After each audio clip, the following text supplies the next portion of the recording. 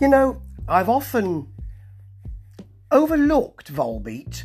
I've listened, yes, but they're kind of, in my view, standard metallic hard rock feel with a bit of rockabilly in there. Is something I've not been particularly interested in. I remember seeing them playing live and leaving before the end. I hadn't been to see them anyway. I was reviewing the support band. I can't remember who they were, but I can remember Volbeat. So maybe that's a reason why I should look into them again, which I have. This is their new track, album should I say, Servant of the Mind, of which we all are, and social media would just exacerbate that basis. And it's more successful than I thought. There's not as much rockabilly on here. There's not as much of that kind of feel, and maybe fans won't be as happy at that. What you also get is quite a lot of melodic rock feel. There's an accessibility to these melodies, to the choruses here. Now, I personally think that's interesting.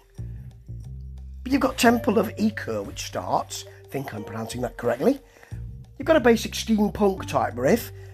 There's a metallic bent to it, and then the melody is kind of like a sort of goth rock type feel, really. But it's followed by Wait a Minute, My Girl, which is just incredibly Cheap Trick. There's nothing else like it on the album. It's a wonderful moment.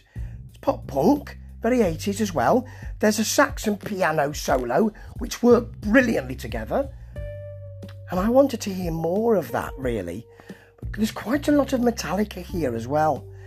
Good metallic weaving in Say No More. Sounds like early Metallica. They do a version of Don't Tread on Me, which, you know, you'd kind of expect. Return to None is low slung Metallica again. Metallic Metallica, I've called it. And it is, you know. Domino comes back to their rockabilly feel, which a lot of people will like, but there is some good stuff here. Shotgun Blues has got a hair metal guitar solo in the middle of it and some metallic riffing, but the melody is really sweet and the chorus is just melodic rock. Not heard that before from this band, and I have heard quite a lot of their stuff.